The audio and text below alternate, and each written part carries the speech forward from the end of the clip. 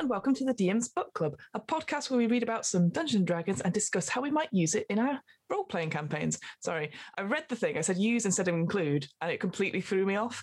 Well, when we talked, we talked about like, oh, how do we open these things? And I'm like, yes, I use my thing, and then it all goes to pot. And then you're just like, I have just improv. I'm like, damn it, why don't I just do improv? Anyway, hello, my name is Fiona, and with me, as always, is the wonderful, my favorite co-host out of all the co-hosts. Obviously, I have to say that is Ryan. Hello, Ryan. How are you? Hello. I'm very good, and I'm also legally contracted to say that. I'm all good, thank you. Nothing ever happens bad in my life. It's all fantastic. Yes, no, genuinely, I am good. How are you doing? I'm doing all right, thank you. I've just been very busy.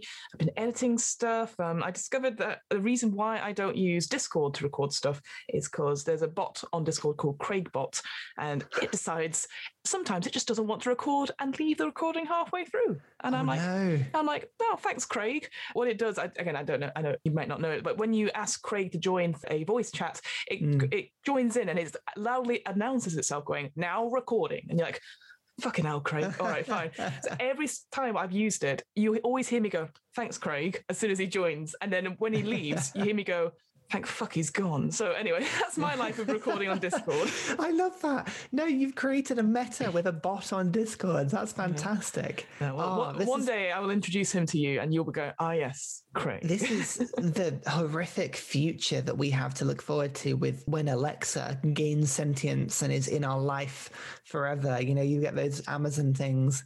Oh, my in-laws have one of them in their house, and it is the creepiest thing because when you talk to it, you have to go, Alexa, and it goes doo-doo and listens, and you can tell it's listening to you because if it's playing the radio or music, it'll stop it and pause just so it can listen to you, and you think, oh my god, it's always listening because you'll be saying something random and it'll think you've said Alexa, so you'll just be talking like this and this, and you just hear it doo-doo. You're like, oh no, I'm not talking to you, hang on, are you listening to me? Stop listening to me, this is really I can see that. And Craig is there as well. Well, I like that idea though. It's like, when you're in a Zoom call and you're just chatting and someone arrives, you go, oh, hi.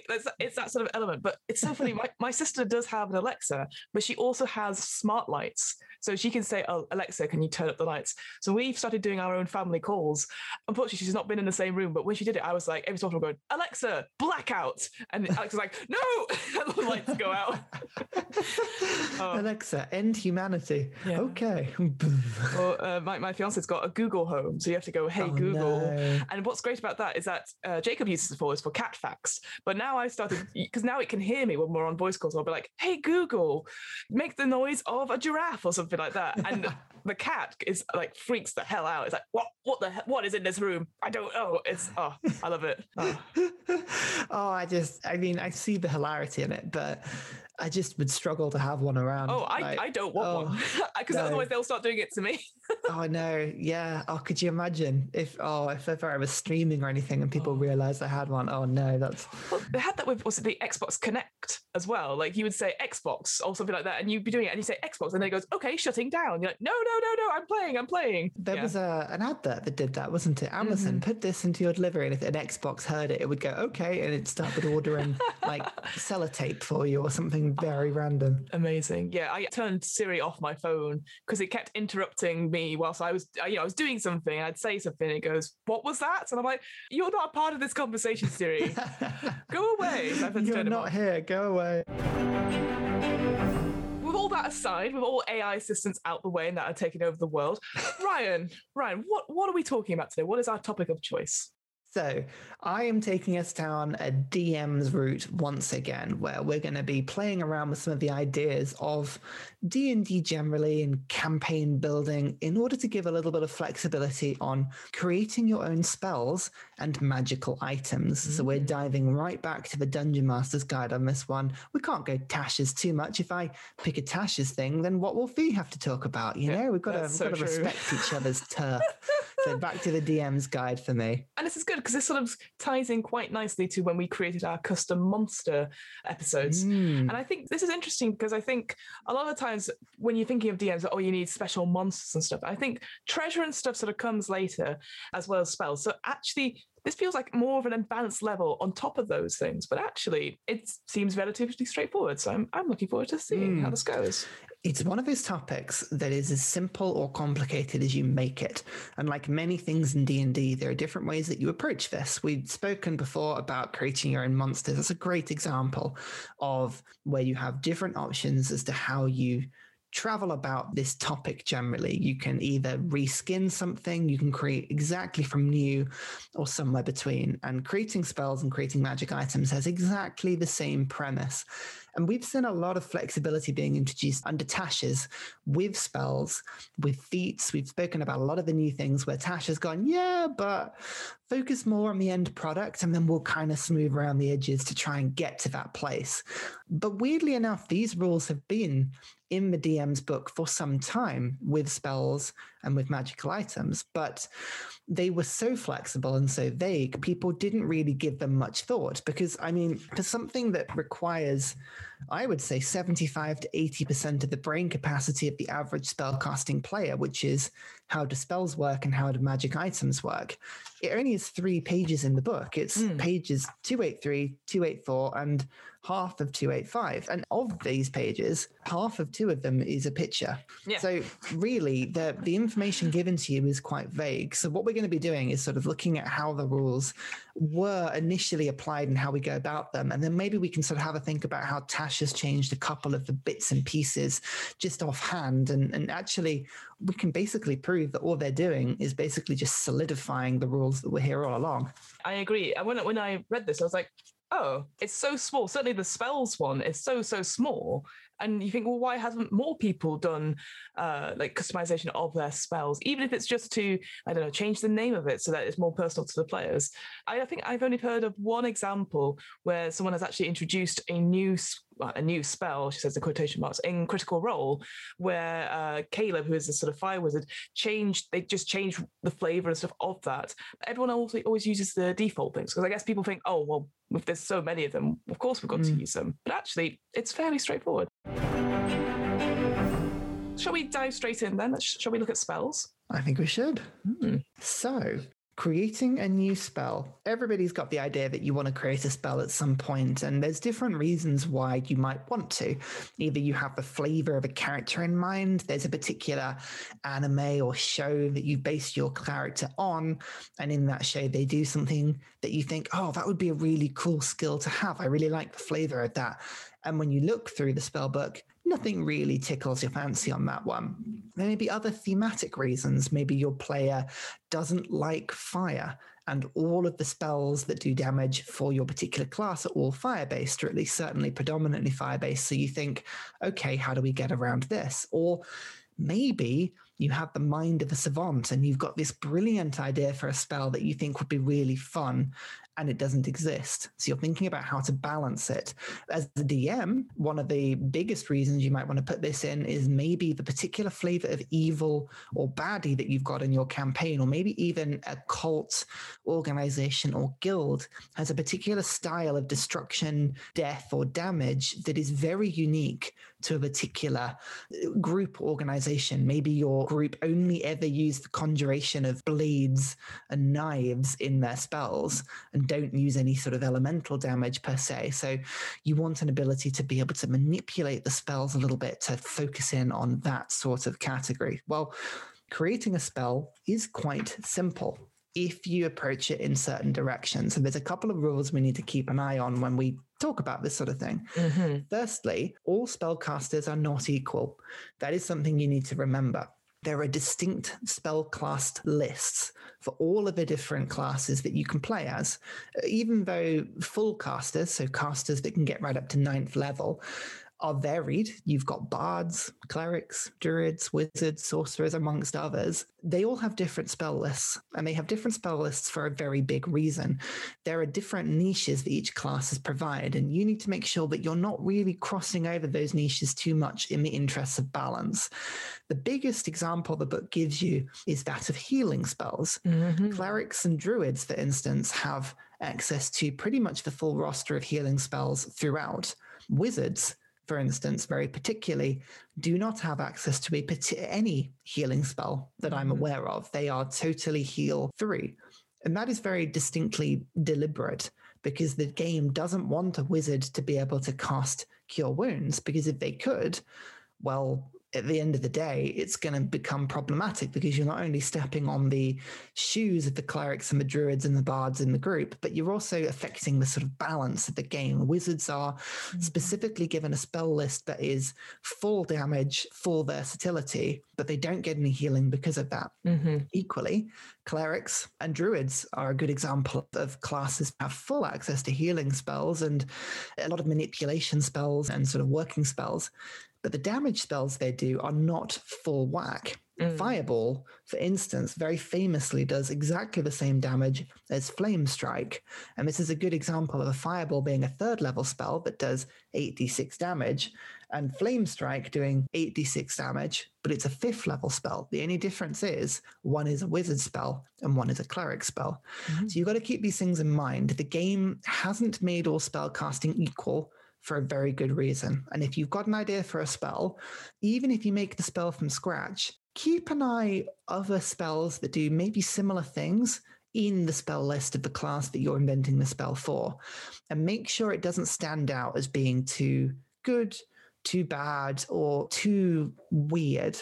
There's a fantastic phrase here that says if a spell is so good that the caster would want to use it all of the time, it may be too powerful for its level. I thought that was a really good point. And then the other one, which was the other suggestion, it says avoid spells which have very limited use, as few characters would bother to learn or prepare them unless they're knowing about them in advance would be so worthwhile doing. So it gives the example of like only having certain spells that are effective against good dragons. What is quite nice about it, it says like, we're sure there are spells like that, but they are so niche. Like, why would you ever need to know them? So I think I like that idea as like a plot point or a plot hook, that you just have books full of useless spells, or, oh, this is really good.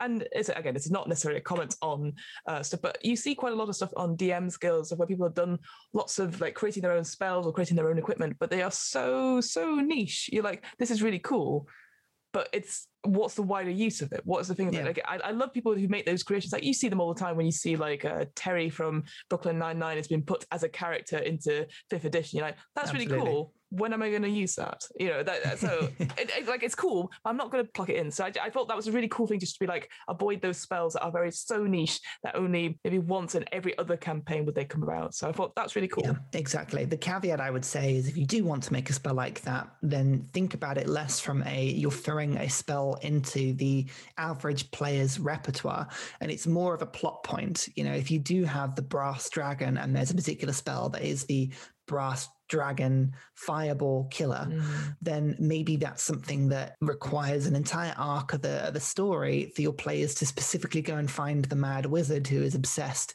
with the destruction of brass dragons.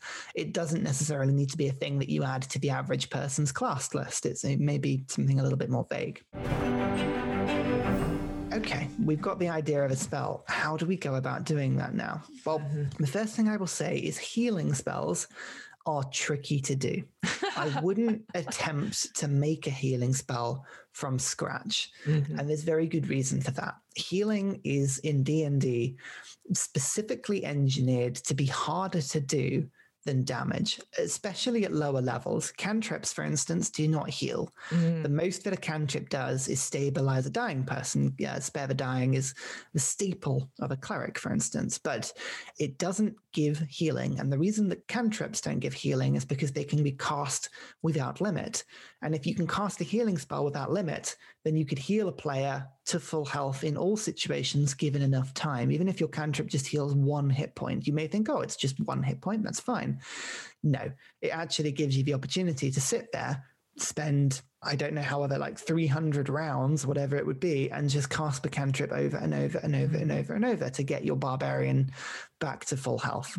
So be a little bit careful. Well, actually just don't put healing on cantrips. What's interesting about this, because I hadn't really considered about like healing and stuff, the way I sort of flavor it is that when you're healing someone, it takes so much of your energy. If you think about any doctor or nurse working just now, they're not just going in and just like tapping people. They are working around the clock to make sure they are stabilized and stuff.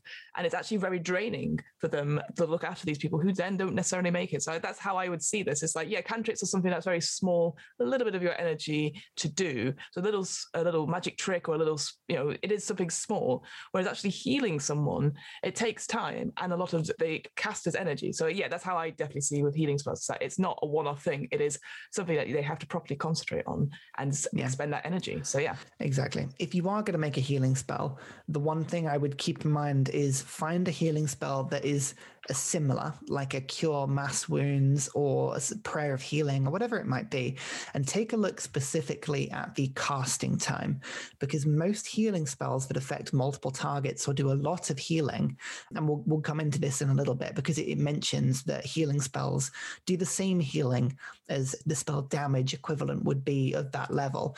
Well, that's only true in some healing spells that have a large cast time. So Circle of Healing, for instance, or Prayer of Healing is the example of a spell that actually does heal for the same damage that a spell of that level would do damage for, but it also has a 10-minute cast time, very specifically because they don't want you to be able to do that sort of healing off the cuff in the middle of combat. It's supposed to be something that you keep to reserve. But if we ignore healing for a second, we're going to assume that your spell does damage, because 9 times out of 10, people make spells to do damage. For whatever reason, that just seems to be the reason that people make them. The book is quite simple. It has given you a spell damage table. It has a list of cantrip to 9th level. It has the recommended damage that if your spell does one target damage or multiple target damages. So for instance, if you're casting a 5th level spell, it recommends that your spell does 8d10 damage if it hits one target and 8d6 damage if it hits multiple. The caveat to that is that it assumes that all spells that you are making have a chance to succeed on a saving throw. That means that it does half damage if the creature passes. So that might be a dex save, it may be a constitution save, a wisdom save, whatever it may be. But Fireball is a good example of that. It does 8d6 damage, but if you pass a dex save, you do half of that damage. If you want to make your spell either all or nothing, that's fine.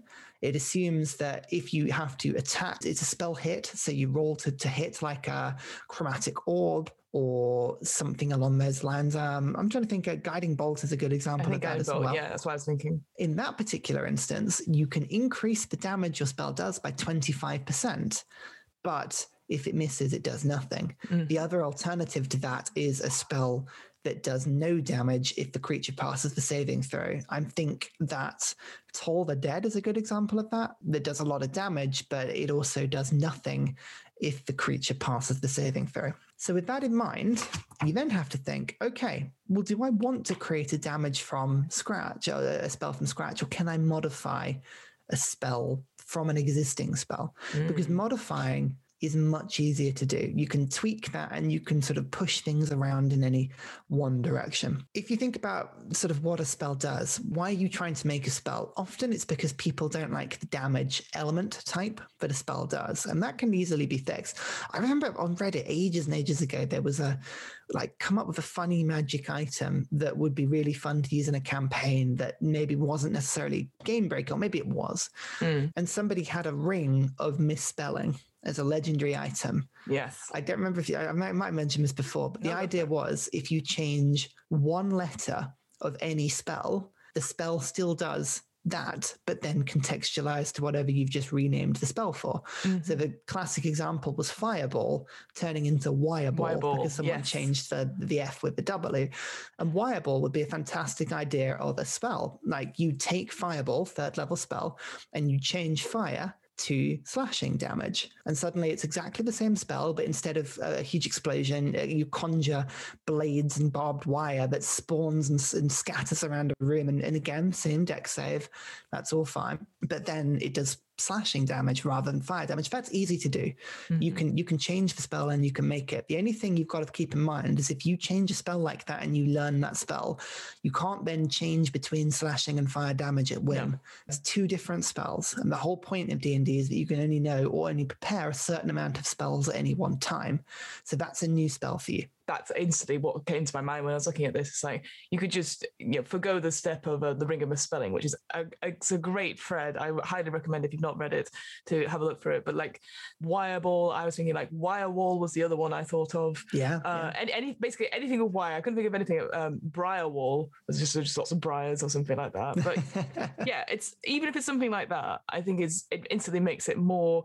It just opens the world of possibilities. So yeah, I really like that. The ring of misspelling is such a cool concept in general. Yeah, exactly. But changing an element type is something that's really, really easy to do. If you want to make your fireball do cold damage, for instance, like a cryo ball or something like that, frost ball, that's easy enough to do. You talk to your DM, you make the new spell, and that's what you learn as a player instead of anything else.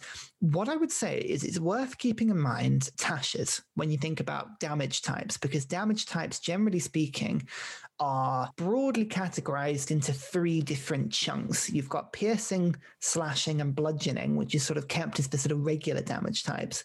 You have what I like to call the regular elemental damage types, such as fire, cold, thunder, acid, poison, all of those types. And then you've got the 3 weird ones, the advanced types, which are radiant, necrotic, and psychic damage. Yeah. Those 3 tend to be of a sort of group of their own. If you're going to switch into something that does those, I don't think there's anything wrong in it, but check with your DM to see if they're happy with that. Because if you're, for instance, running a Curse of Strahd campaign and radiant damage is a really big deal, maybe you don't want the player to be able to do fireballs that do radiant damage instead, because that might be something that's a little bit, reserved for spells that aren't necessarily quite as effective, or maybe it's something in the cleric's domain. So a cleric, for instance, may be limited to switching their necrotic, radiant, and psychic spells between those types, but maybe they can't go into cryo damage because that's a wizard's territory, and a wizard vice versa can't start casting radiant damage. So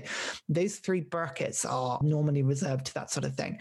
What I would say is that piercing, slashing, and bludgeoning damage, generally speaking, could be substituted with anything, and it wouldn't really be too bad an issue. Completely fair. And the other thing it does say right at the beginning of the section, if you're worried about sort of a lesser effect, whether or not it's combat related or not, having a longer duration, so obviously we talked about healing spells, but also a larger area of effect can make up for that. So whether it's just like you said, if you're targeting multiple targets, but it's going to be not as much damage, increase the area of effect perhaps instead, or the duration it goes on for. Exactly. And that is another way of tweaking an existing spell. What I would say is spells have various things that make them effective or not. Damage is obviously one of them. You could take a spell like Fireball and make a new version of it by using the spell damage table to make it just a more advanced Fireball spell. If you wanted to, that would be easy enough to do. But as you say, other elements or other sort of elements of the spell, the range of it, the radius of it, the duration of it, by tweaking one of those things and stepping it up in one direction, that broadly and roughly equates to 1 extra level of use. So if you took a fireball, for instance, and then doubled the radius of that, I would say you probably could cast that as a 4th level spell. And generally speaking, that's going to be fairly good. I would be reluctant to limit spells in the same way because it doesn't really scale up. It's always easier to level a spell up and make it cast a higher spell level than it is to level it down. For instance, I'd be less tempted to let a player cast Fireball at 2nd level on the premise that the radius of the spell was halved, because it's still an incredibly effective spell and it's a lot of damage to be casting at a lower level. So keep that in mind as well.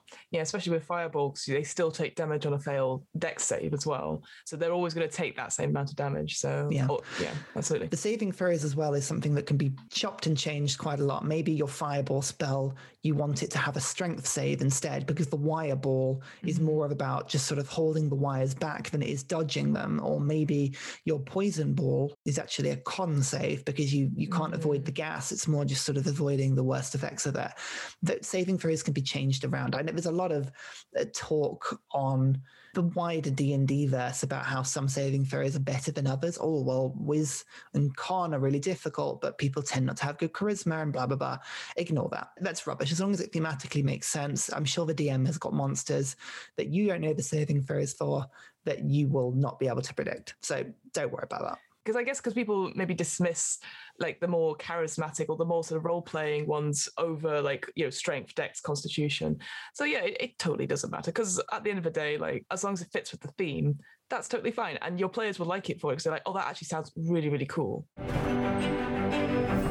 What we're going to do now is we're going to make our own damaging spell, and we'll kind of just we'll flavor it. Can you think of some like a cool effect from an anime, a show, a superhero film, a superpower you would like that you'd like to make a spell for? I've got an idea if you don't have one, but I'm let's go with you. My brain is not with it today, so yeah, what's your suggestion? Go for it. So in D&D, there is a couple of spells like Thunder Wave, where you sort of blast people back with a bit of energy. And there's also Call Lightning. The idea I had for a spell was more of this is incredibly niche unless you get the reference, but you know, Pikachu in Super Smash Brothers can use the thunder where they get hit by a bolt of lightning and it explodes out from them. They sort of conjure the lightning. So a sort of self-guided lightning strike. I'm going to call it lightning burst or something. Oh, cool. And the idea is that you are stood and you get hit by lightning and it's always targeted on you, but then in a radius around you, you deal lightning and thunder damage and then it pushes people back. Oh, cool. I like that. So wait, so you as the player gets hit by lightning and then other people around you get pushed back? Yes. So it's targeted on you. It's like a thunder wave, but a bit more extreme. Cool. I like it. So what we're going to do is we're going to say that this is like the cool sort of mid to late game spell. This is a big like get off me, bam, and everybody restrict. I want people to cast it maybe once a day, even at higher levels, but I don't necessarily want it to be the highest level because I want people to be able to use it. So I'm going to make it a 6th level spell. Okay. So if I look at the spell damage table, it says multiple targets, because it's not going to be a one target thing. This is a multiple targets. Anyone stood around me is going to get hit by this. The 6th level, this is going to be 11d6 damage, which is a nice amount of damage pretty for heavy. me. I'm also going to say that it's going to be a combination of lightning and thunder damage. And I would like it to be quite a narrow range. So it's only going to be sort of 15 feet radius around me. I'd like it to be a regular saving throw. So people make a con save perhaps to sort of, avoid it. But I'm also going to throw a little bit of extra flavor in. I'm going to say if you fail the check, you get pushed 10 feet away and you get made prone. To make up for that, what I'm going to do is I'm going to lower the damage of the spell just a little bit by 1 level in order to compensate for that added effect. So I'm going to make it 8d6 damage, not 11d6 damage. So it's a 6th level spell centered on me, 15 radius, 8d6 damage, gets pushed back and fall prone. I think that works really well. It could be used as a druid spell, as a wizard spell, a cleric spell. And if I have a look at other 6th level spells, it's not a huge amount away from the sort of damage that it does. 8d6 is only what a fireball does. But you could put this on a cleric, for instance, and you could see it being a lot more like, okay, that makes more sense. So for a wizard, it might be a little bit underpowered. I said like a flavor, like pushing people back, like who are close to you. So yeah, helping those people who, if they're being surrounded and stopping all those attacks and stuff, and the ability to have them prone. Absolutely, that sounds amazing. And yeah, that totally makes sense. Like having that extra like flavor stuff, but then reducing the damage so that it compensates for that. Oh, really straightforward. I really like that. There you go. If you're making a healing spell, as I say, I would advise tweaking the healing spells in the book because the time constraints are sort of trickier. And if you're doing a spell that doesn't do damage and purely does some sort of effect, like a manipulation-esque effect, again, be very careful with that. I would have a look at the spells in the book already, such as Suggestion and the Charm spells and the Dominate spells, and I would tweak those a little bit rather than making new ones, because anything that involves manipulation of characters or status effects can be quite tricky to manage. So base it on a spell that's already in the book. All right. Well, we've sort of done the spells and stuff. I think we've covered a lot of ground there. That's really, really interesting. Thank you so much, Ryan. What if magic items were my choice of forte? Like what can we do about those then? So magic items, they seem really complicated, but really they're not. They're just things that let you perform spell-like effects. And it's all about having a look at the power level of items and magic items and being able to tweak them a little bit to get something that has the effect that you want. Again, I would start at it from the approach of why do you want a new magical item? What purpose is this serving? Is it a particular effect that the game hasn't got? Is it a particular blend of effects that the game does have, but not in this combination? Or are you just changing something that's a little bit different? Because modifying an item, again, it's the easiest way of approaching this. And the book gives some very easy examples of things that can be changed in an item. So one of the things that I often hear when you're looking through magic items is that maybe you go for a huge story and you unlock the Holy Avenger, which is an amazingly powerful paladin sword. A longsword, for instance, is a good example. And you unlock it, and the party look around, and the barbarian with the axe stands there next to the wizard who uses a staff and the druid who uses a sickle. And they all look at it and think, oh, no one can actually use this thing. Yeah, nobody uses swords, nobody wants them. Well, quite simply, modifying an item in that way is really, really easy. You can turn one weapon into another weapon really easy. Make your Holy Avenger into a flail as the example, but you could also make it into a hammer, a spear, anything that of a sort of equivalent weapon. That's really not going to change the game. There's no problem with doing that. Yeah.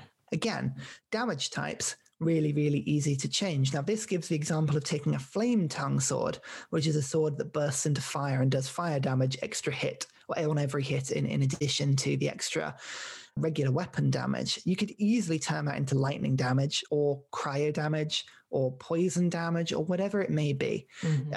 Magical weapons like that are very easily changed. And then the other example is if it's not necessarily a weapon, you can, if it's just something like a ring, you can change into a wand and vice versa. Again, all of this is just flavor.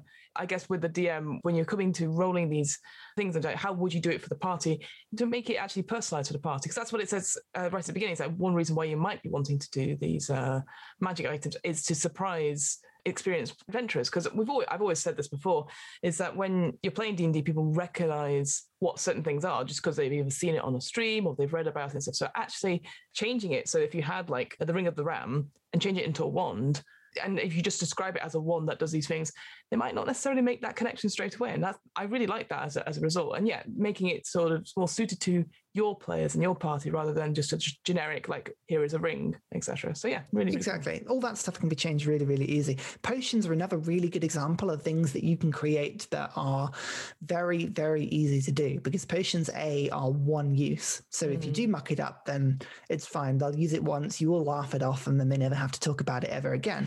But all potions do effectively is give you spell-like effects. So all you've got to do is find the level of the spell and then switch it with something that is an equivalent spell level. So this book gives you the example of a potion of climbing. Well, spoilers for you, that is effectively the spider climb spell, which is, I think, a second level spell, and easily gives you a potion of stealth. Well, again, that could be invisibility, again, a second level spell, or Pass Without Trace, again, a second level spell. So that sort of switch is very easy to do. From that point of view as well, you could easily change the effects of another sort of potion based on a sort of rough spell level. So a potion of flight, for instance, is the first thing that I can think of. Flight or fly is a third level spell. So all you would have to do is have a look at the wizard spell list. So if I go and have a look through the book now, you can see that there's fly. That's a third level spell. Let's have a look at this. And there we go. Haste. Haste is also on the spell list. So let's make it a potion of haste instead. What I quite like about this is that it reference, we talked about this before when we did our treasure episode. It talks about like another way to make it a bit more flavoursome is to give it a quirk of some sort or a sentience that can change it completely as well. So yeah, having a magic item that has a quirk in some sense, again, something that maybe the players don't know until they've attuned to it or started talking to it, then it gives them more of a reason to pick it up and carry on rather than go, oh yeah, we can't use this. And anything with sentience or a quirk of some sort, people instantly like, oh, I want to try this out for a little bit. I guess it's like, oh, well, this is interesting, until they discovered it's maybe a negative quirk. But they don't know that until it happens. So that's all good. Exactly. But the last thing it says with modifying items is the combination or the combining of two items, which is something you can do as well. Keep an eye on this one, because normally it would increase the rarity of an item. So if you've got, this gives you the Helm of Comprehending Languages and the Helm of Telepathy and puts it into a single helmet.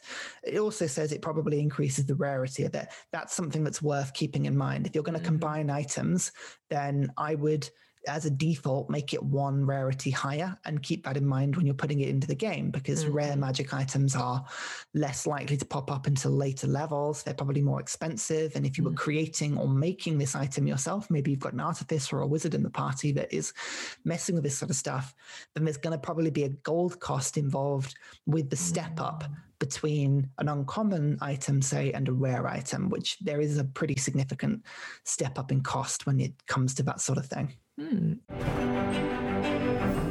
But say, Ryan, say I was like, no, I don't like the easy path. Sod that. I want to create my own brand new interesting magic item. I want to create something from scratch. How would I go about doing that? So the first thing you've got to do, again, is work out why. Why do you want to do this? What are you trying to bring into the game that isn't in the game before? Because normally modifying an existing item, it can normally fulfill that itch in your DM or your player or whoever's sort of come up with that brainwave. Normally, just by changing what's already in the game, you can do it. But let's say you can't. Well, first thing you've got to think about is attunement. Attunement is an interesting concept because it's the game's balancing factor. Attunement does two things. It stops any player from having too many magical items at once. You can only attune to 3 things at once. So it stops you from coming up with too many game-breaking combinations and stockpiling too much ability on one person.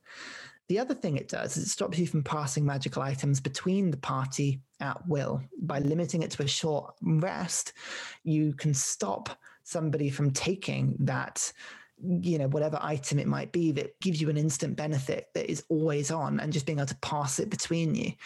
So have a think. Is your magic item something that conveys an ability that would be too powerful if transferred? Or maybe it's too disruptive, the game sort of suggests as well. Maybe it's too much of a faff. Then consider making it attunement. I would say if you're making an uncommon or more rare item, attunement should probably be the default, unless you can think of a good reason why not. Absolutely. Again, makes complete sense, because otherwise, as your bonus action, handing over the ring to your next party member who you know is up next in the combat order. Again, hadn't really considered it, but like, if you require attunement, you can't just suddenly have tons of rings on your fingers that all give you a shield spell or a shield defense, and your AC is up to like 35 or something like that. So yeah, really exactly. That's a really good example, actually. For instance, a wand into the game that improves the damage of Eldritch Blast by 2 points per hit. Then you've got 2 warlocks in the parties, or maybe a bard stood next to it that can also cast Eldritch Blast, and both people stand next to each other, and in combat they're just passing the wand backwards and forwards. That's not really going to have the effect you were looking for. Attunement would probably be very good for an item like that. The other thing you need to do is think about the power level of the item. Now, magic items convey, I would say, 3 vague aspects of ability. You've got a bonus to either AC or to hit. So it goes from +1 to +3. Normally, this actually gives a +4 as an option. I don't remember actually seeing an item that gives +4. I'd be tempted to say that's probably a little high, unless it's a legendary item on that one. But bonuses to attack or AC, even saving throws or ability checks. Spells, or the ability to cast spells, is your second bracket. So, if holding a staff means you can cast Fireball 3 times a day, that puts it into that category. The third category, I would say, is something that gives a spell-like effect that replicates a spell. So, for instance, a Ring of Flying would be something that would very much fall into that later category. It gives you a lovely little table that gives you this sort of common, uncommon, rare, very rare, and legendary, and gives you a max spell level and a max bonus that can be provided to an item of that level. So if you're looking to put a rare item into the game, for instance, you can't give it a spell level of more than 6, which is still pretty high. Or a max bonus of more than +2. Any higher than that, and you're going to push it into the very rare category. If you want to give something that has charges, that's interesting. What I would suggest is that you take another item with charges. So if you've got a staff, maybe take the Staff of the Magi or Staff of Healing would be a good example, and then sort of tweak the number of charges from that. If you want to do something that does it a certain amount of times per day, I would say that's probably the easier way of doing it. Find an item like a wand, for instance, that can do it a certain amount of times per day and blend off that. but you can then sort of put it together like that. So if I've got a rare wand, for instance, I can give it a few spells that it casts. Let's say I wanted to cast 3 different spells, make sure that only one of them is 6th level, and that's the highest one. And then I'll give it charges based on another wand of rare standard. So I'd look through the Dungeon Master's Guide, I'd find another wand of rare and say, okay, this one has, say, 7 charges. I'm going to give it 7 charges as well. I hadn't really thought about the charges element aspect of it. I was thinking of more continuous on-off effects because that makes it a lot easier. So having to think about that, because when you're running a game, certainly for players, a session is not necessarily a game day. It could be literally like the 15 minutes the players get to chat or have the combat that happens. Because again, we talked about this before, but combat actually in our world, obviously, it takes 2 hours to do or whatever, but actually the combat itself is like 2 minutes of rush and stuff like that. So if you have something like, it has charges that resets at the dawn of the beginning of the next day, to keep track of that, obviously, I know that's the player's prerogative, but actually balancing that as a DM, when it realistically could be a lot easier, like you said, to do like once per day or always on or always off. There's a little bit more complex involved in that.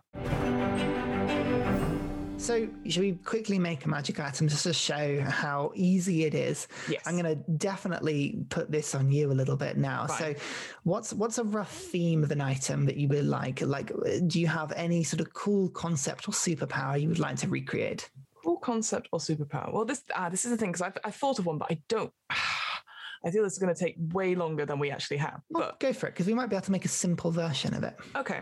All right. Superpower. I'm thinking of regeneration healing. So you think when Wolverine gets hurt, he has the ability to speed up. But if you had that as an item at the end of each turn, maybe not as an ongoing effect, but something that you can have once per day for the next however many rounds, you heal up 1d10 or something like that. Not lots of healing, but a little bit. Yeah, absolutely. That is exactly the sort of thing that you could recreate. So what I would say is, first of all, do you want it to be as an item of clothing, a ring, a wand? What would you like it to be? I would like it to be, we'll say it's a necklace of some sort. A necklace. Okay. I'm going to suggest that attunement is going to be needed on that, because you don't want people exactly passing that regenerative ability around. That might be a little bit broken. Mm-hmm. The easiest way that you could go about that is having a look to see if there's a spell of a similar ability, and there is a spell called regeneration or regenerate. I never knew that. It is a 7th level spell. Okay. It's pretty powerful, actually. It takes a minute to cast or so, but then it does a bunch of healing, and then you heal after that point. It can regenerate limbs, it can grow things back. It's a very powerful spell. So what I would say immediately is, if you wanted to go down that route, it's a 7th level spell. Yep. So I would say you've just made yourself a very rare item. Yeah. It's going to be very rare. It's going to have attunement. It's going to be able to cast regeneration.